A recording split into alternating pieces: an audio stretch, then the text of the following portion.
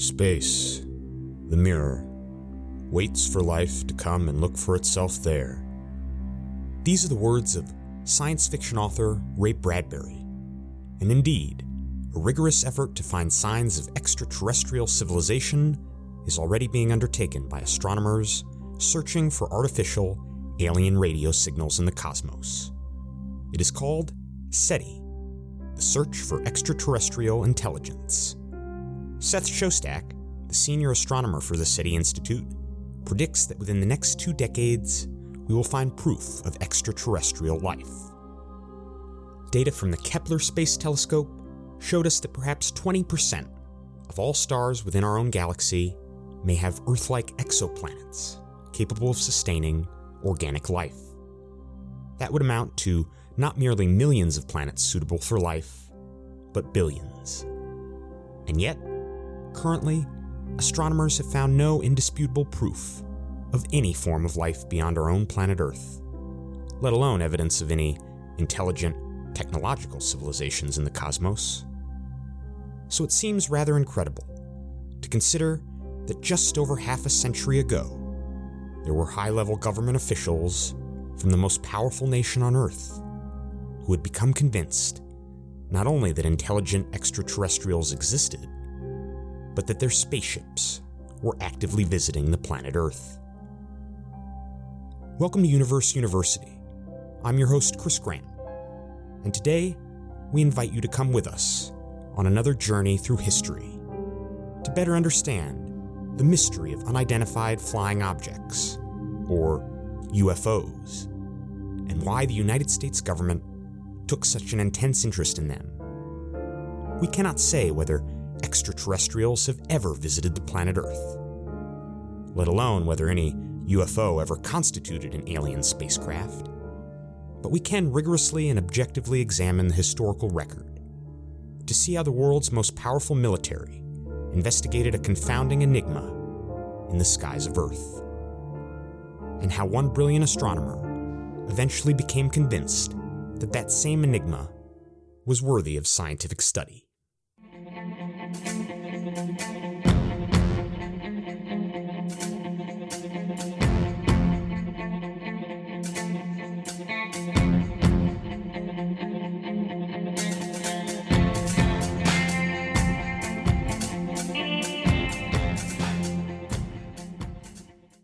Science fiction writer and futurist Arthur C. Clarke addressed the notion of alien visitation in his novel Rendezvous with Rama. The story takes place in the year 2131, when astronomers detect a strange object in our solar system beyond the orbit of the planet Jupiter, quickly concluding that the object came from outside the solar system. Upon sending a space probe to investigate the object, the scientists in the novel discover that the object is a perfect cylinder, clearly artificial in its construction, an alien spacecraft passing through the Earth's cosmic backyard. It was Irish playwright and poet Oscar Wilde who once said, "Life imitates art, far more than art imitates life." Oddly enough, for a moment in the year 2017, Rendezvous with Rama seemed shockingly prescient. Late one night, at an astronomical observatory in Hawaii, a nightly scan for near-Earth comets and asteroids picked up the glimmering of a strange object in the universe. Every comet and asteroid humanity had ever observed was in orbit around the sun. But the speed and movement of this object clearly showed that it was not bound by the sun's gravity, that it had come from outside the solar system. Categorized initially as an icy comet, the object was named Oumuamua, a Hawaiian word meaning first-time visitor. Yet all comets sprout gaseous tails behind them as they approach our sun. Oumuamua showed no signs of a tail as it approached. Stranger still, the object had a peculiar shape, different from that of any comet or asteroid that had ever been observed in human history. Like a giant cigar, the 400-meter-long object was nearly 10 times as long as it was wide. Not only that, but it was speeding up, and its acceleration couldn't entirely be accounted for by the sun's gravity. As astronomers struggled to identify Oumuamua, Avi Loeb, the chair of Harvard University's astronomy department, went so far as to suggest that Oumuamua might be a robotic, extraterrestrial space probe, a solar sail that was using the sun's light for propulsion. Despite the fact that most astronomers disagreed with Avi Loeb's outlandish hypothesis, the Green Bank Radio Telescope in West Virginia listened intently for even the faintest hint of radio signals coming from the object. They found nothing. The brownish color of the object was consistent with that of an asteroid, and Oumuamua was reclassified as such. After taking a brief, fleeting pass through our solar system, Oumuamua hurtled away into the cosmic void, traveling at 38 kilometers per second, or 23 miles a second. One of the strangest objects ever observed in the history of modern astronomy. If professional astronomers can be perplexed by objects hurtling through outer space, then perhaps it should come as no surprise that laymen are often perplexed by objects in the skies of our own planet Earth. Today, we know that comets, for instance, are simply large balls of rock and ice in outer space reflecting the sun's light. Yet comets were once so alarming to ancient peoples that they were regarded as harbingers of evil when seen in the night sky. The modern phenomenon of unidentified flying objects, and the United States government's interest in them, began in the summer of 1947. Less than 2 years prior, the most brutal war in human history had come to a decisive close with the surrender of the Imperial Japanese at the end of World War II. The United States and the Soviet Union, once allies during the war, were beginning to regard each other with a sort of mutual distrust. Space travel, for the human race at least, was still just a fantasy for science fiction authors to explore. Technological advancements were everywhere, though. Humanity had just harnessed the immense power of the atom. Nuclear power promised an unlimited energy source, sure to revolutionize the world, while the atom bomb could mean the end of human civilization. There was reason to be optimistic, though. The Great Depression was over, the American economy was now in recovery, and people transitioned from wartime professions to peacetime ones. This was the world that businessman and search and rescue pilot Kenneth Arnold inhabited. In June of 1947, Arnold was flying a single-engine plane over the Cascade Mountains of Washington state when he caught sight of a shimmering light in the corner of his peripheral vision. It was then that he saw several large objects whizzing over the still snow-capped peaks, reflecting sunlight from their mirror-like surfaces. Glancing down at the clock on his instrument panel, then up at the objects again, Arnold watched as the silver discs darted from the peak of Mount Rainier across to Mount Adams.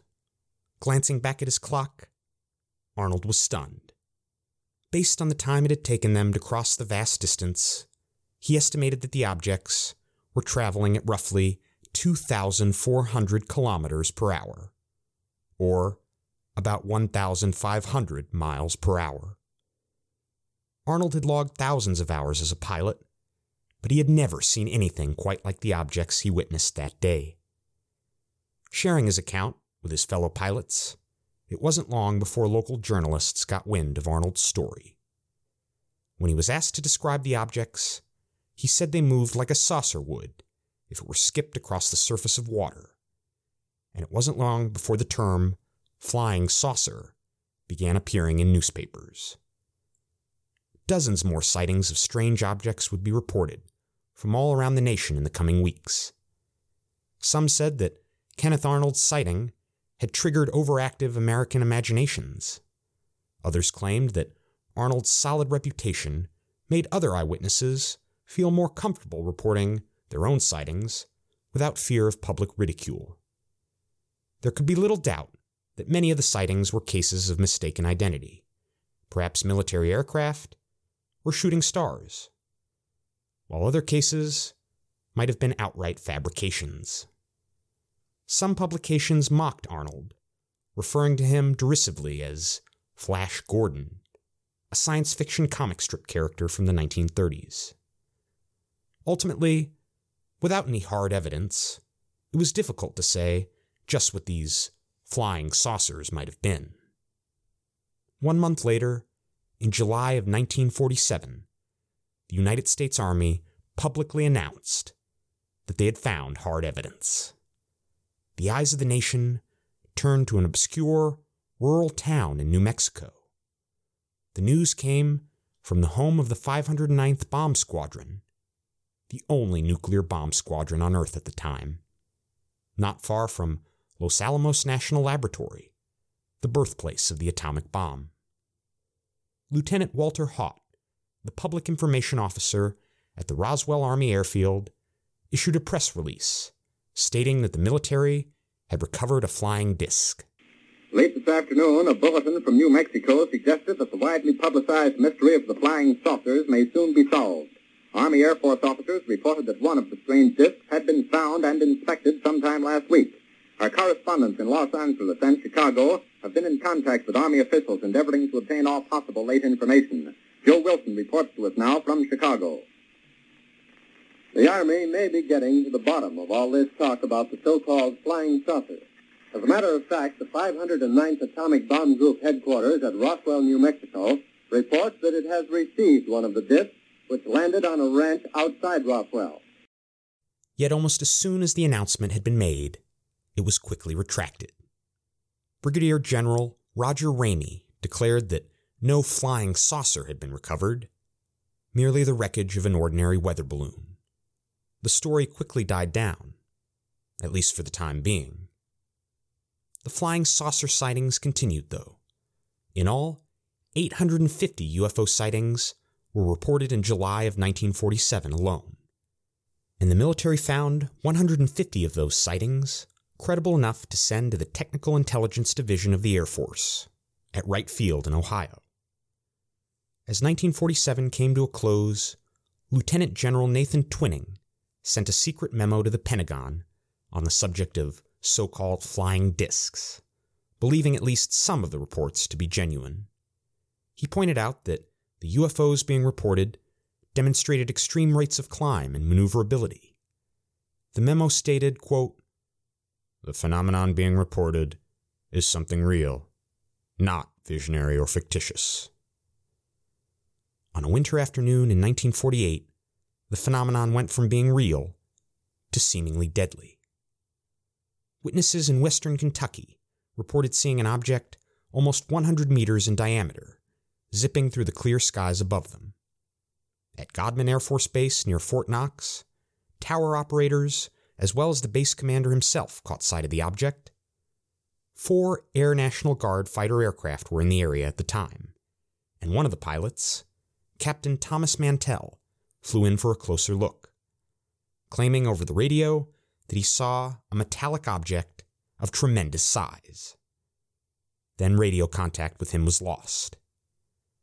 Later that afternoon, Mantell's body was found inside the twisted wreckage of his fighter aircraft, not far from Fort Knox. It was believed that he had flown his aircraft too high and blacked out from lack of oxygen, losing control and plummeting to Earth. By 1948, the issue of so-called flying saucers had simply become too controversial for the United States Air Force to ignore any longer. There were some who thought that perhaps flying saucers could be new, high-tech aircraft from the Soviet Union, violating American airspace. Even if this wasn't the case, the Air Force was tasked with guarding American skies, and the flying saucer hysteria stood to undermine the organization itself. Lieutenant General Nathan Twining, who had written a memo to the Pentagon about flying saucers months earlier, organized a project codenamed SIGN to collect and analyze UFO reports. The project had initially been called Project Saucer. There were many within the Air Force who were proceeding under the assumption that the phenomenon must have a logical, scientific explanation, and they would need a scientist's help to discern one. They found just such a scientist, not far from Wright Field, at Ohio State University. His name was Dr. J. Allen Hynek, a professor of astronomy at the school. Hynek and his colleagues scoffed at the notion that flying saucers were alien visitors from other planets, and Hynek himself believed that the general public's fascination with them was merely a passing fad that would soon dissipate in a matter of months. In his high school newspaper, Hynek had once written a fictional story about an old house that was believed to be haunted, but in a surprise twist at the ending, the ghostly specters seen in the house are revealed to be merely the result of a machine built by an elderly scientist to generate electricity. It seems like a fitting metaphor for the investigations Hynek was to conduct for Project Sign, illuminating seemingly extraordinary or supernatural events with scientific analysis. Despite the fact that he was still in his 30s, Hynek had already enjoyed an impressive career. During World War II, he worked at the Johns Hopkins University Applied Physics Laboratory, helping to invent the proximity fuse, which allowed weapons to detonate their deadly payloads not upon impact, but when they came within close range of their targets, particularly crucial in atomic bombs. After World War II, Hynek found himself in a consulting job at White Sands Missile Range. German rocket engineer Werner von Braun and his team had recently been brought back to the United States to construct new missiles for the American Army. Von Braun's deadly V-2 rockets, once weapons of war, were now being used to launch scientific instruments, to skim the edge of space and take measurements outside the Earth's atmosphere. It was the first astronomy conducted at the edge of space. Hynek's collaboration with the Air Force in Project Sign might not have been nearly as exciting as his previous work, but it would be another noteworthy item on his resume. So he accepted the Air Force's invitation and went to work. As a professor of astronomy, he found about 80% of the supposed flying saucer sightings to simply be cases of mistaken identity. In one case, a weather observer had sighted a glowing orb in the night sky, with a small tail behind it. Hynek concluded it was almost certainly a comet. Comet 1948L, discovered just a few days prior. Even the case of the unfortunate Thomas Mantell had been explained away. Mantell had not been looking at a flying saucer, but rather the planet Venus. Apart from the sun and the moon, Venus is typically the brightest object in the night sky, and can even be visible in the early evening hours prior to sunset. Actually, placing blame on the planet Venus was initially a conclusion drawn by the U.S. Air Force. Hynek simply provided the science to back it up.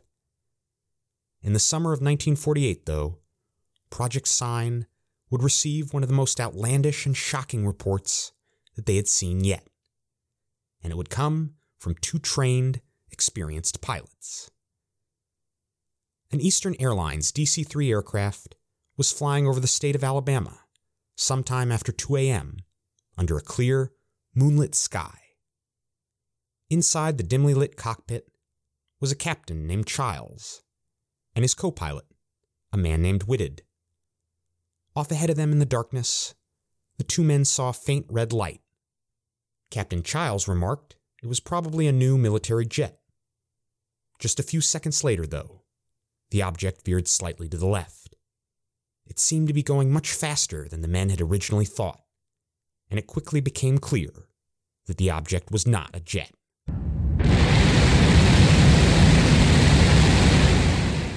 Passing less than 100 feet from their right wing, they saw a long, cigar-shaped cylinder spitting bright red flames out the back. Pulling into a steep climb, the object shot upwards, disappearing into a cloud bank above them. With their hands tightly gripping the controls, the two men were speechless, stunned and shocked by what they had seen. Whatever it was, both men claimed to have gotten a clear look It was a cylindrical object that had no wings whatsoever, and 2 rows of bright red windows, glowing like burning road flares. Captain Childs gave a rough estimate that the object had been traveling at over 1,100 kilometers per hour, or about 700 miles an hour. Most of the passengers on the aircraft had been asleep, but one passenger, named McKelvey, seated on the right-hand side of the plane, claimed to have seen a bright flash of light rushing past the aircraft, though he hadn't gotten a good look at it. This was the account given to Project Sign by 2 men who were not only trained pilots, but had served as Air Force officers during World War II. More astounding still, an hour before the incident involving the DC-3 passenger aircraft, a ground crewman at Robins Air Force Base in Georgia had also spotted something in the sky. The man's name was Massey, and he claimed to have seen a cylindrical object flying a few thousand feet above him in the air, spitting flames out of its tail. And Massey was likely an even more credible witness than the pilots on the DC-3. Not only had Massey seen jet aircraft in flight, but rockets also. In 1944, during World War II, he had witnessed the launch of a German V-2 rocket. He admitted that the craft he had seen that night in 1948 resembled a V-2 in some ways, but he said it was much larger and traveling much faster. Pilots Childs and Whitted later stated that they had both seen meteors entering the Earth's atmosphere while flying, and this was no meteor. Hynek wrote a long analysis of the case, where he admitted that if Childs and Whitted were indeed correct in their recollections of the incident, then there was no astronomical explanation. In Hynek's analysis, he stated that there were really only 2 possibilities. Either the witnesses had indeed seen a very bizarre type of aircraft, or perhaps the object was a fireball. Occasionally, flaming meteors streaking through the Earth's atmosphere can flare up and briefly shine brighter than the planet Venus in the night sky. Such meteors are known as fireballs. But of course, such meteors don't have windows on their sides, they aren't shaped like cylinders, and they don't lurch upward into the sky. Hynek suggested that the eyewitnesses' memories had been faulty somehow, and perhaps a psychiatrist could offer a better explanation. In the end, Project Sign classified the case as unknown. Even with Hynek's help, there were still several other cases that Project Sign could not explain, sightings by pilots, scientists, or engineers. But this most recent one was the most confounding of all. So-called flying saucers were now commonplace in the media, and multiple newspapers had reported the accounts of pilots Childs and Whitted, including the bizarre rocket craft that they claimed to have seen. One publication described it as, quote, a wingless sky monster.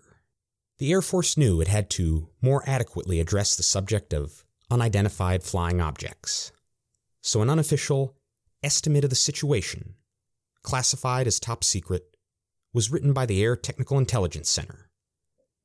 General George C. Kennedy, the head of Strategic Air Command, said that the United States military had no aircraft that resembled the one described by the witnesses.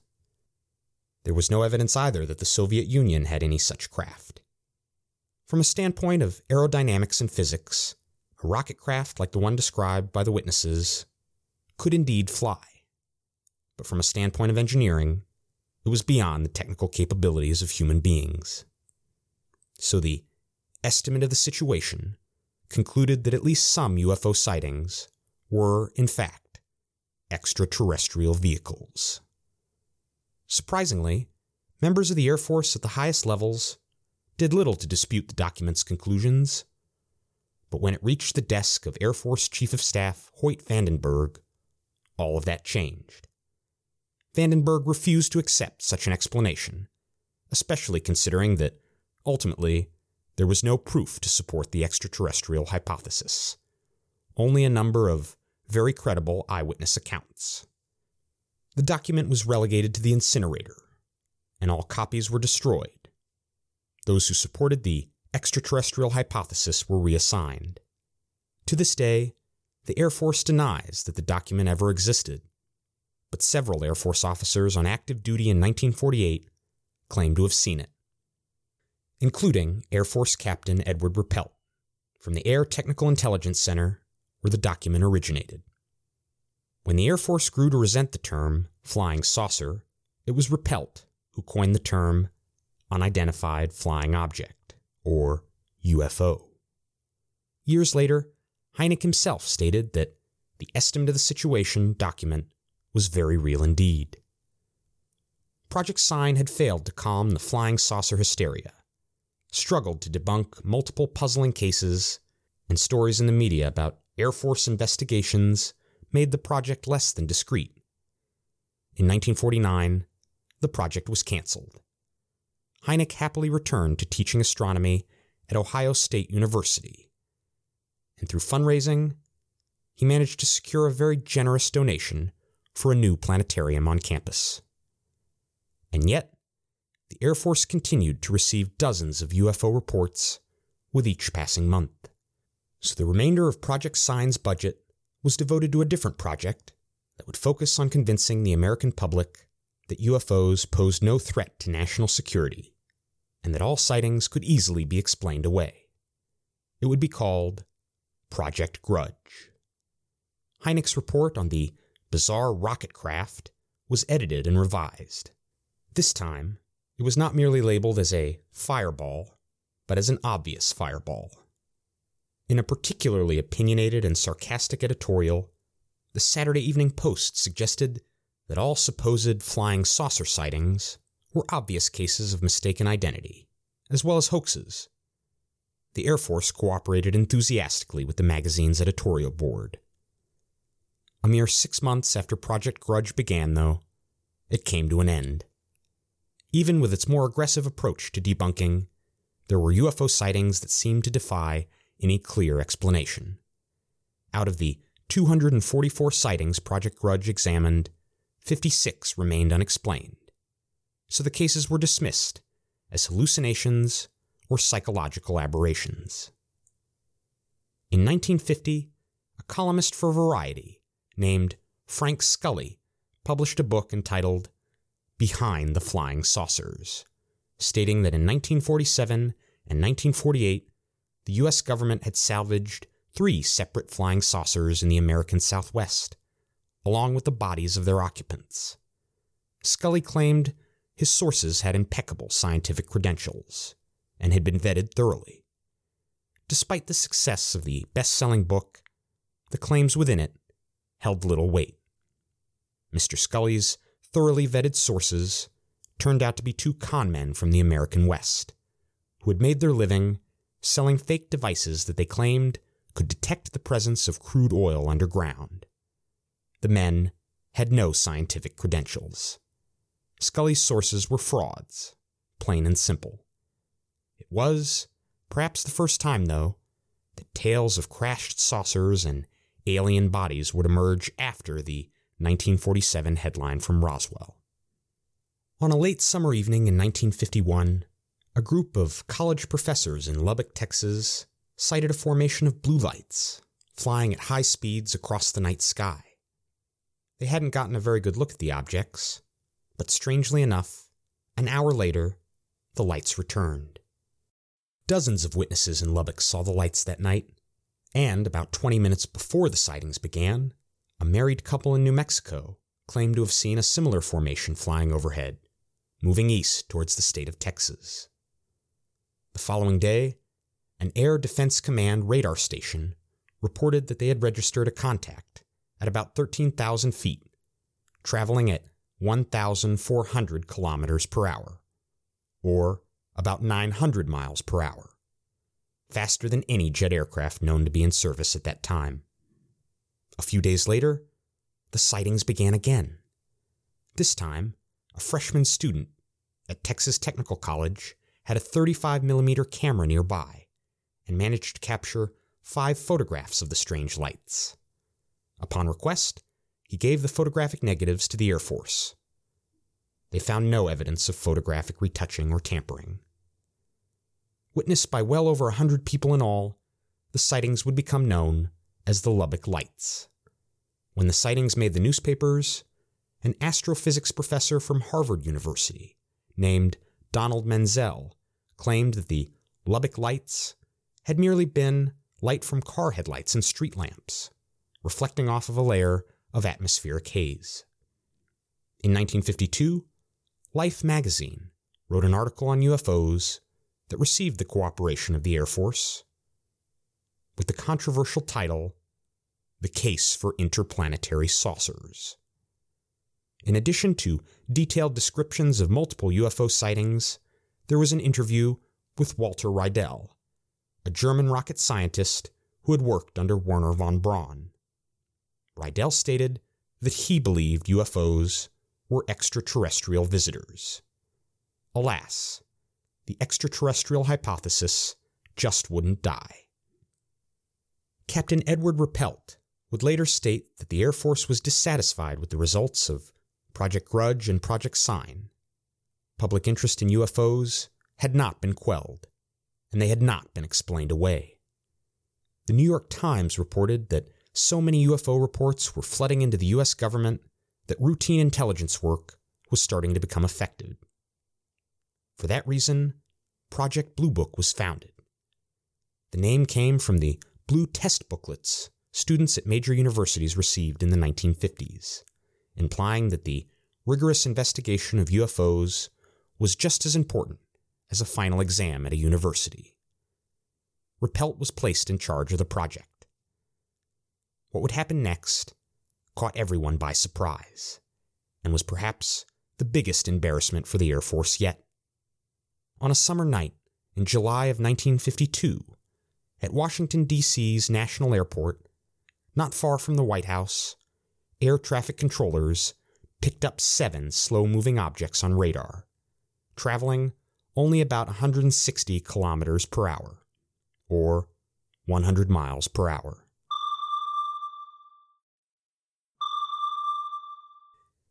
At nearby Andrews Air Force Base, radar operators saw blips on their radar also. One of the controllers claimed to have seen an orange glowing orb outside of his tower window. Then, the objects appeared to race away at incredible speeds. A commercial pilot flying over the state of Virginia claimed he saw 6 bright lights in the air that night. When the objects on radar began closing in on the White House, air traffic controllers suddenly became alarmed. Air Defense Command was notified, and 2 jet fighters were scrambled immediately.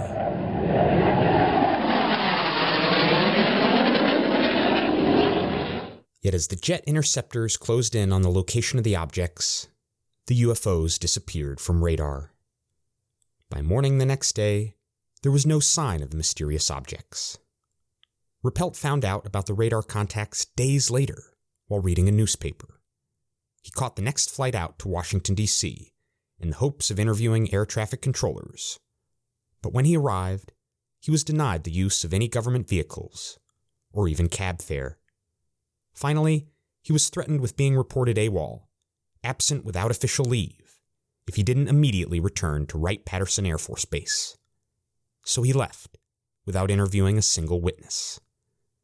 Perhaps it was hoped that the excitement would die down, and that the affairs of the nation's capital would return to normal. But just 1 week later, it happened again. D.C. National Airport and Andrews Air Force Base both confirmed that the objects were back. Yet again, 2 F-94 jets were scrambled and found nothing. The radar blips vanished once again. Finally, though, one of the pilots caught sight of multiple bright lights in the skies over the Capitol.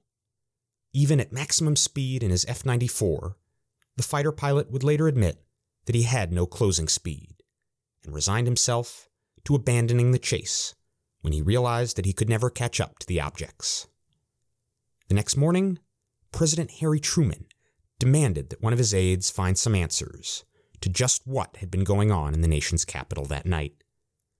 One newspaper ran a headline that stated, quote, "Saucers swarm over Capitol." Some UFO enthusiasts view sightings that are confirmed by radar as almost unimpeachable. But radar returns are far from perfect. Sometimes, a layer of warm air in the Earth's atmosphere can trap cooler air beneath it. As a result, radar signals can bounce off this layer of air, falsely showing objects on the ground as if they were at high altitudes in the atmosphere. Of course, though, while the apparitions are visible on radar, they do not appear as visible lights in the night sky. And many radar operators, including some at Andrews Air Force Base, claimed that they had been trained to spot temperature inversions, and had seen them multiple times before, and that the objects they had seen that night on radar were not temperature inversions, but a solid aircraft of some sort. Without allowing Project Blue Book to conduct an investigation, Major General John Samford, the Director of Air Force Intelligence, called a press conference to declare that all the excitement was caused by mere temperature inversions. It would be the longest press conference the military had participated in since World War II, and despite his confidence in the temperature inversion theory in the case of the DC UFOs, Samford knew that he had to address the broader UFO phenomenon as a whole. On that subject, this is what he had to say.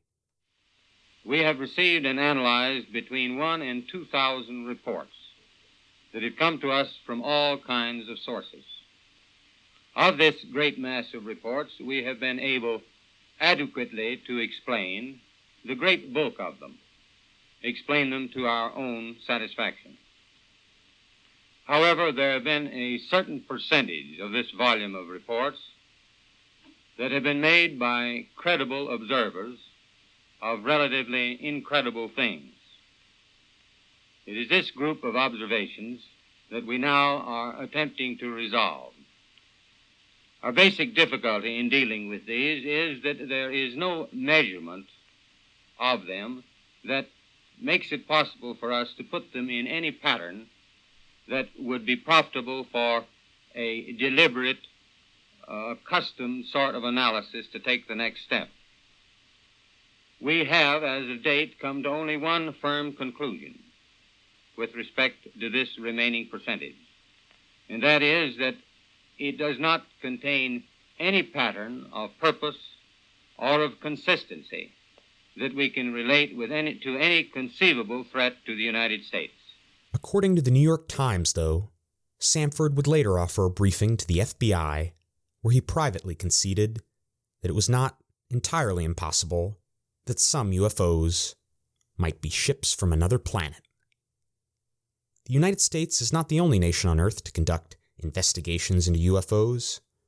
Nick Pope, a journalist who once ran an investigation unit for the British Ministry of Defense, said this about the Washington, D.C. UFO sightings. Quote, "It's not a situation where authorities conspired to keep some terrible truth about UFOs from the people, but rather the government doing its best to keep people from realizing that they didn't have all the answers."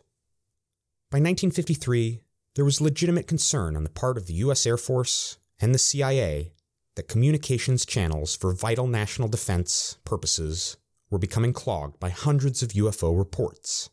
CIA analysts monitored the Soviet press from 1947 to 1952 and found virtually no mention of UFO sightings over the Soviet Union. Was the Soviet government censoring such information from their own press? Or was there still a possibility that UFOs might actually be Soviet aircraft in U.S. airspace? In the United States intelligence community, some were concerned that the Soviet Union might use a wave of UFO sightings as cover for a military attack on the United States. After the CIA reviewed documents from Project Blue Book, the Intelligence Advisory Committee recommended the formation of a scientific panel. It would be chaired by physicist H.P. Robertson and include one member of the Manhattan Project that had developed the atomic bomb, as well as other prestigious scientists. Over a 3-day period, the panel examined 75 separate UFO reports, but they examined only 8 of them in any close detail. In all, the panel spent a cumulative 12 hours in all weighing the UFO phenomenon. For someone like Hynek, it seemed like very little time at all. The Robertson panel then concluded that while UFO sightings themselves posed no threat to national security, UFO reports certainly did. They suggested that Project Blue Book spend less time investigating UFO reports and far more time debunking them to assuage public fears and anxieties. By the summer of 1953, most UFO reports were classified, and unauthorized release of information was labeled a crime under the Espionage Act. The act was a relic from World War I, designed to reduce dissension and military insubordination during wartime. Blue Book would become less an investigative organization and more a repository of records, a dead end for UFO sightings, a black hole for them to be concealed inside of. The CIA recommended a policy of debunking that would be accomplished not only by military and intelligence agencies, but through films, television, and articles in popular publications. Civilian UFO organizations were being formed now by curious citizens hoping to investigate such sightings. The CIA recommended that those organizations be placed under surveillance, for fear that they might be used for, quote, subversive purposes. Gordon Cooper was one of America's first pioneering astronauts, and orbited the Earth in Project Mercury. Not only did he claim to have once seen a UFO himself, but he asserted that the U.S. government simply lied to the American public about UFOs.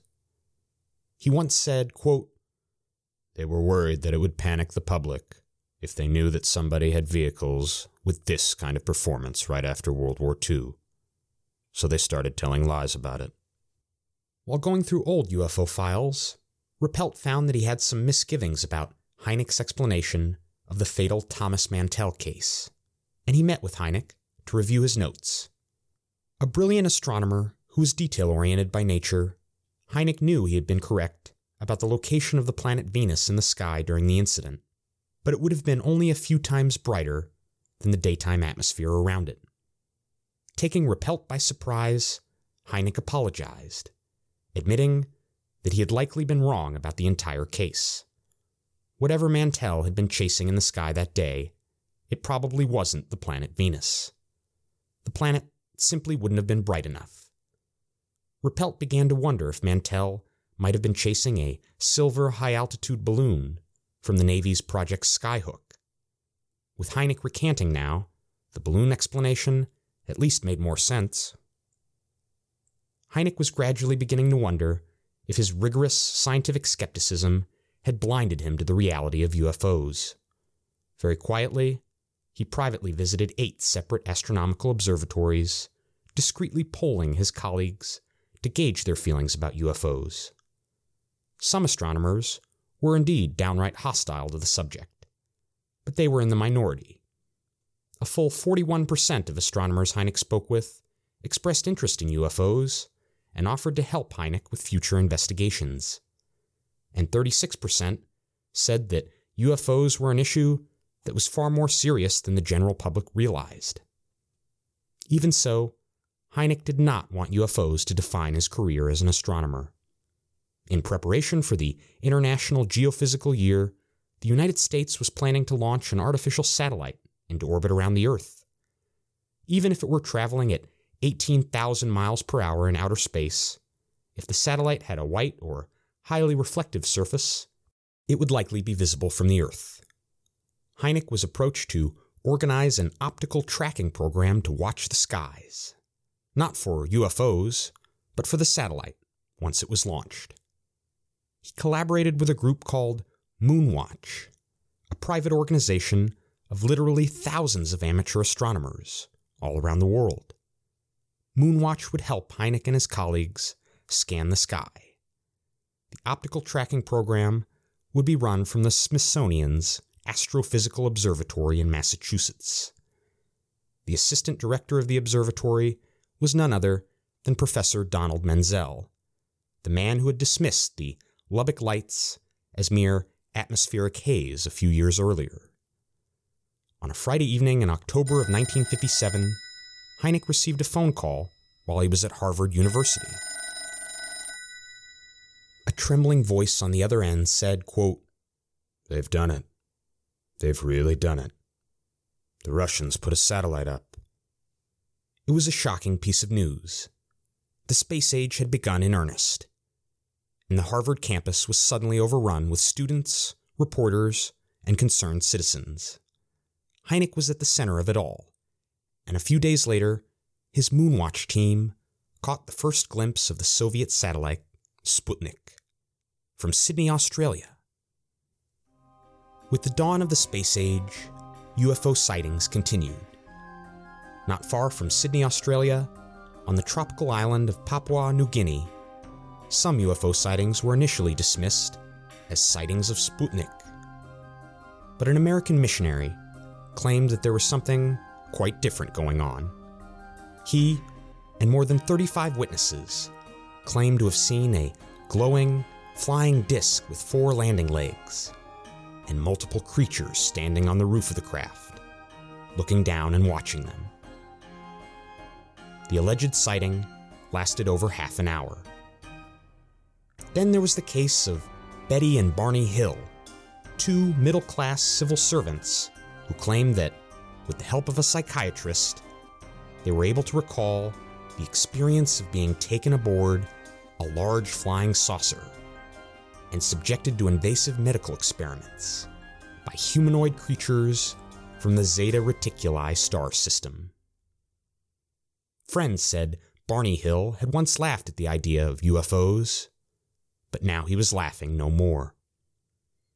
When they awoke after the experience, the Hills' watches had stopped ticking, and their clothing was ripped, the only evidence of their otherworldly encounter. Were the couple mentally ill, liars, or legitimate witnesses to alien contact? No one could really be sure.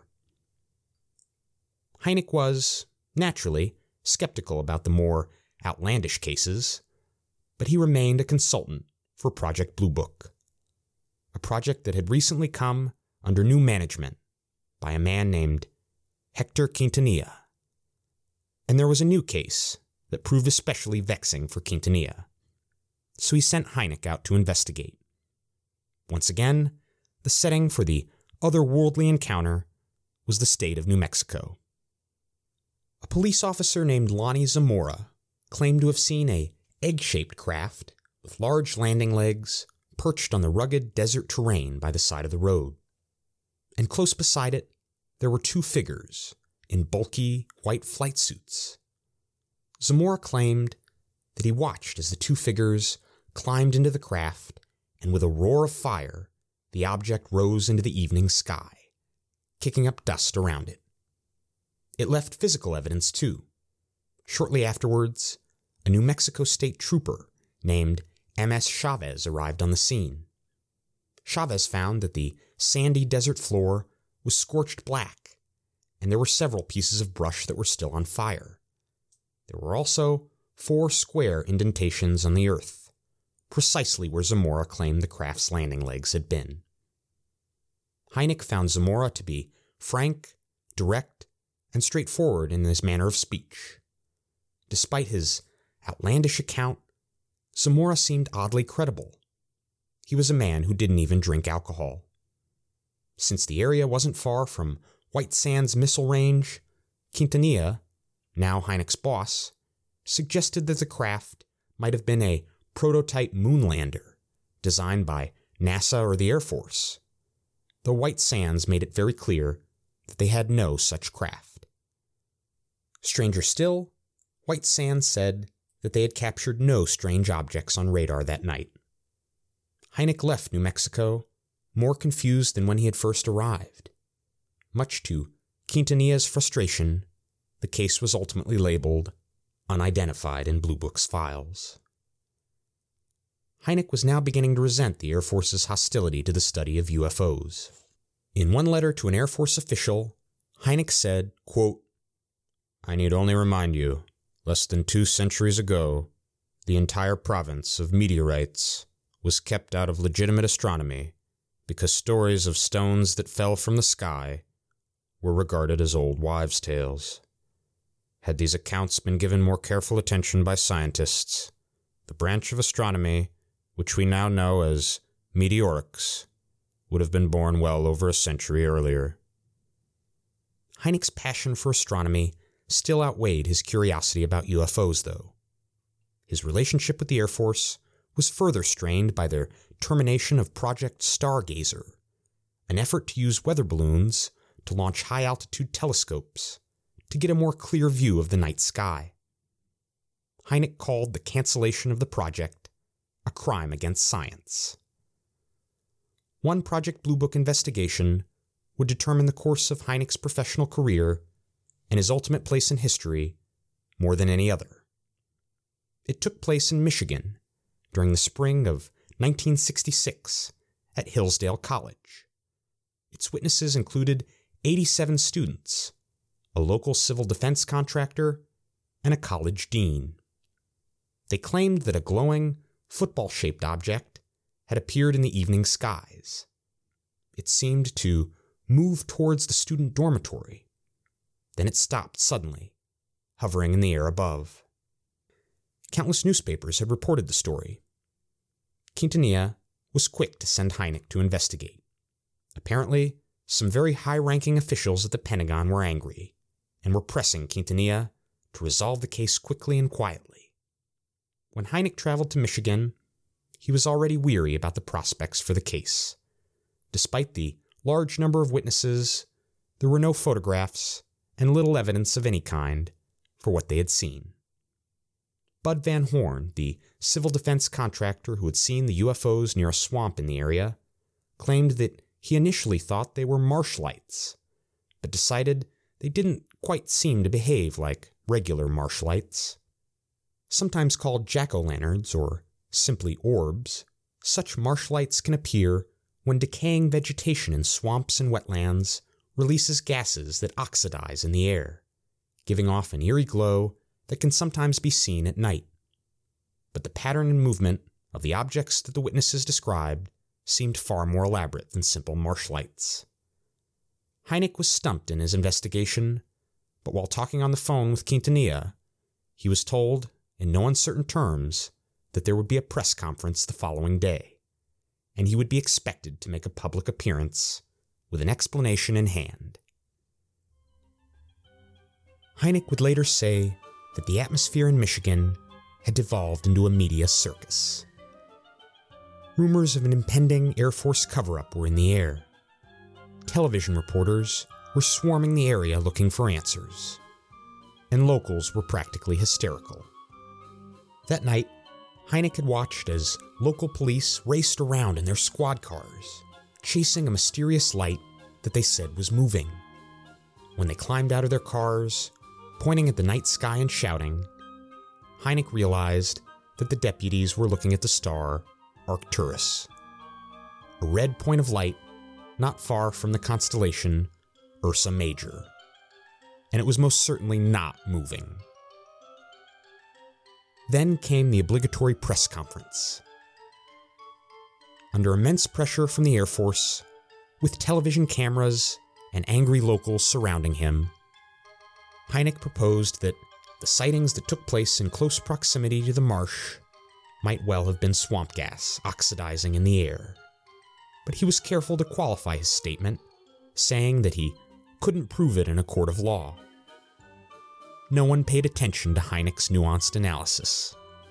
The narrative that emerged in the press was that Hynek was suggesting a few ignorant hicks had been whipped into near hysterics by mere swamp gas. It was the low point of Hynek's career. He was now being criticized as a government shill who would say literally anything to dismiss and explain away UFO sightings. For all of his resentment of the U.S. Air Force, Hynek also blamed himself. He had spent well over a decade debunking UFOs, despite the fact that he was certain several cases couldn't be dismissed with conventional explanations. Now, angry constituents in Michigan had been calling and writing to their congressional representatives, demanding answers.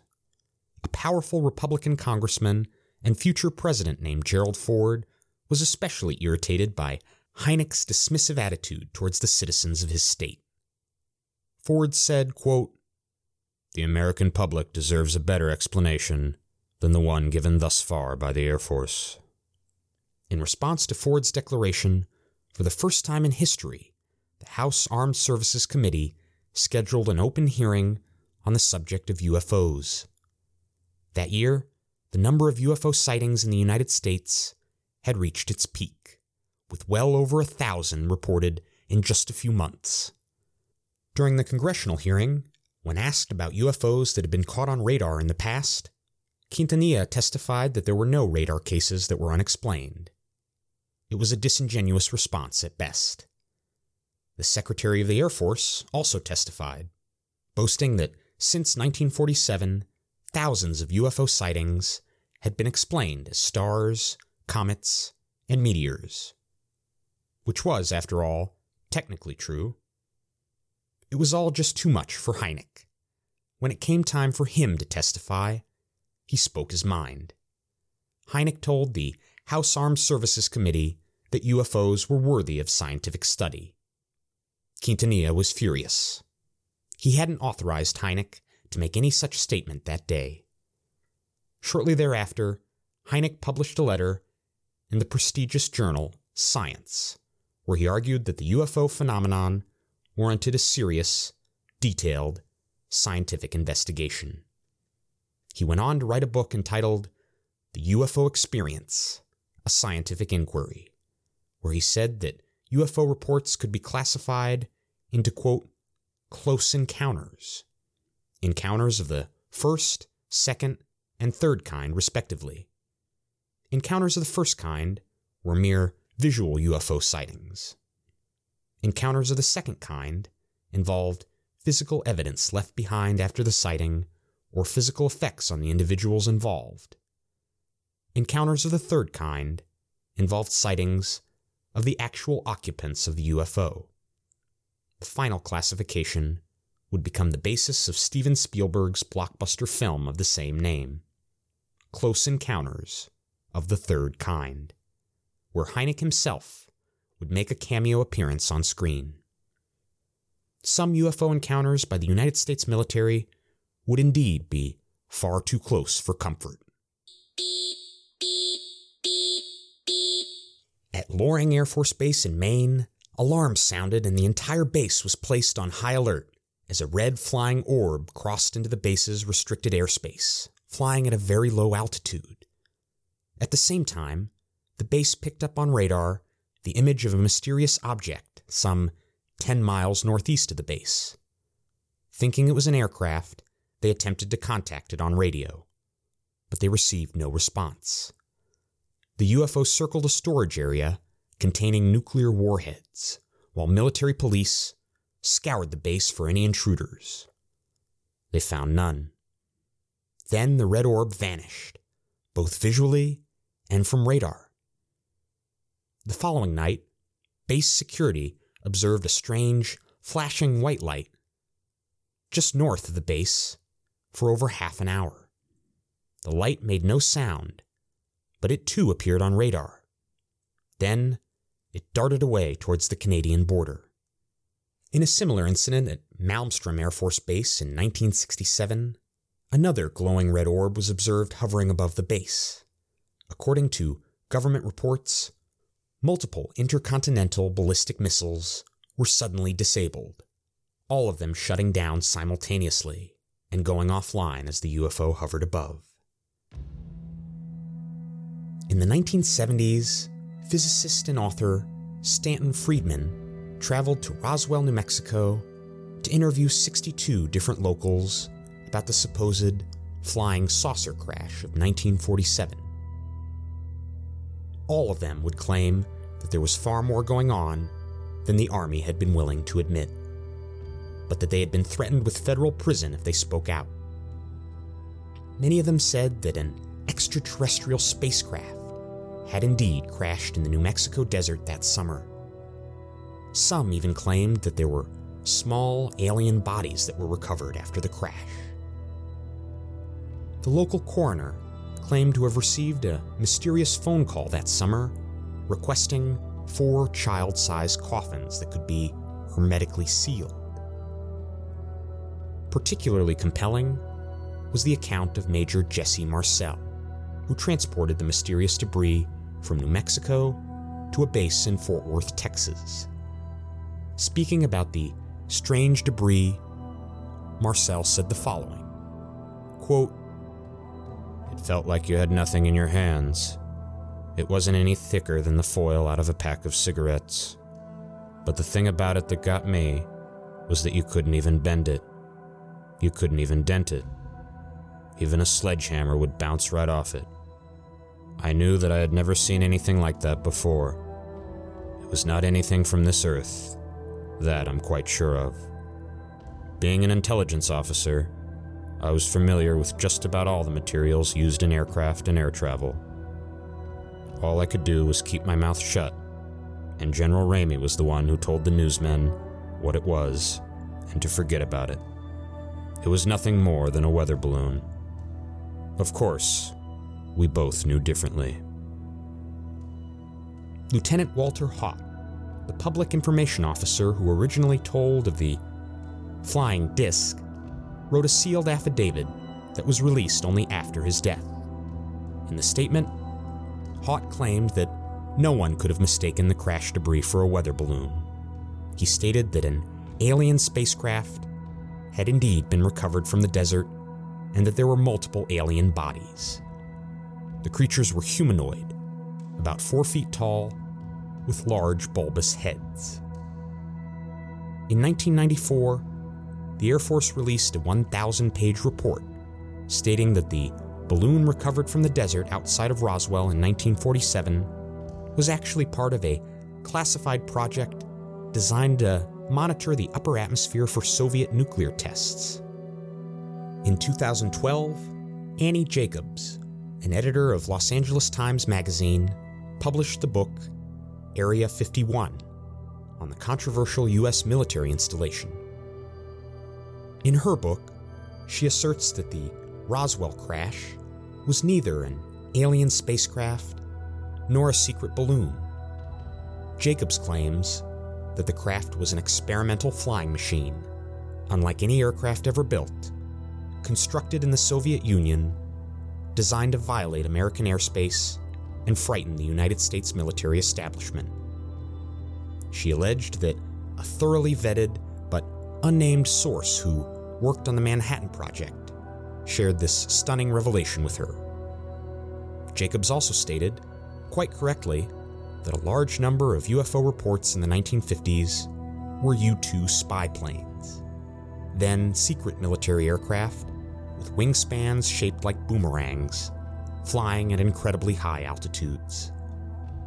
The late astronomer Carl Sagan was always intellectually hostile to the notion that UFOs were extraterrestrial in origin.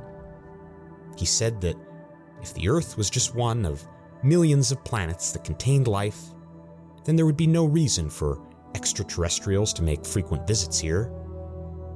On the other hand, if life in the universe were extremely rare and Earth were special, we would have very few neighbors nearby, and thus, very few visitors. It is sometimes called Sagan's paradox. And so our journey into the past comes to an end today at Universe University. Project Blue Book was terminated indefinitely in 1969. The Air Force publicly declared that no UFO had ever been a threat to national security, and there was no evidence that UFOs were extraterrestrial visitors. Out of the over 12,000 cases investigated by Project Blue Book, 701 remain unexplained to this very day. Hynek died in 1986. His fascination with UFOs had made him an international celebrity, but it came at a price. All mainstream astronomers and major universities shunned him as an academic and intellectual pariah. He was no longer seen as a respectable scientist, but as an eccentric fool practicing pseudoscience. The U.S. Air Force maintains its interest in UFOs, though, and in 2007, they committed $22 million to their Advanced Aerospace Threat Identification Program to study unidentified flying objects in American airspace. Air Force Instruction 10-206 offers clear procedures for reporting and investigating UFOs, and the document is routinely updated. The UFO Enigma endures, and it is as expansive and mysterious as the human imagination itself. For us, as members of the general public, there is, as of yet, no indisputable proof of extraterrestrial visitation. In a story by Arthur C. Clarke titled The Sentinel, the main character discovers an alien artifact on the moon, changing human history forever. Staring up at the stars, the protagonist reflects upon the discovery, saying, quote, "I can never look now at the Milky Way without wondering from which of those banked clouds the emissaries are coming. I do not think I will have to wait for very long."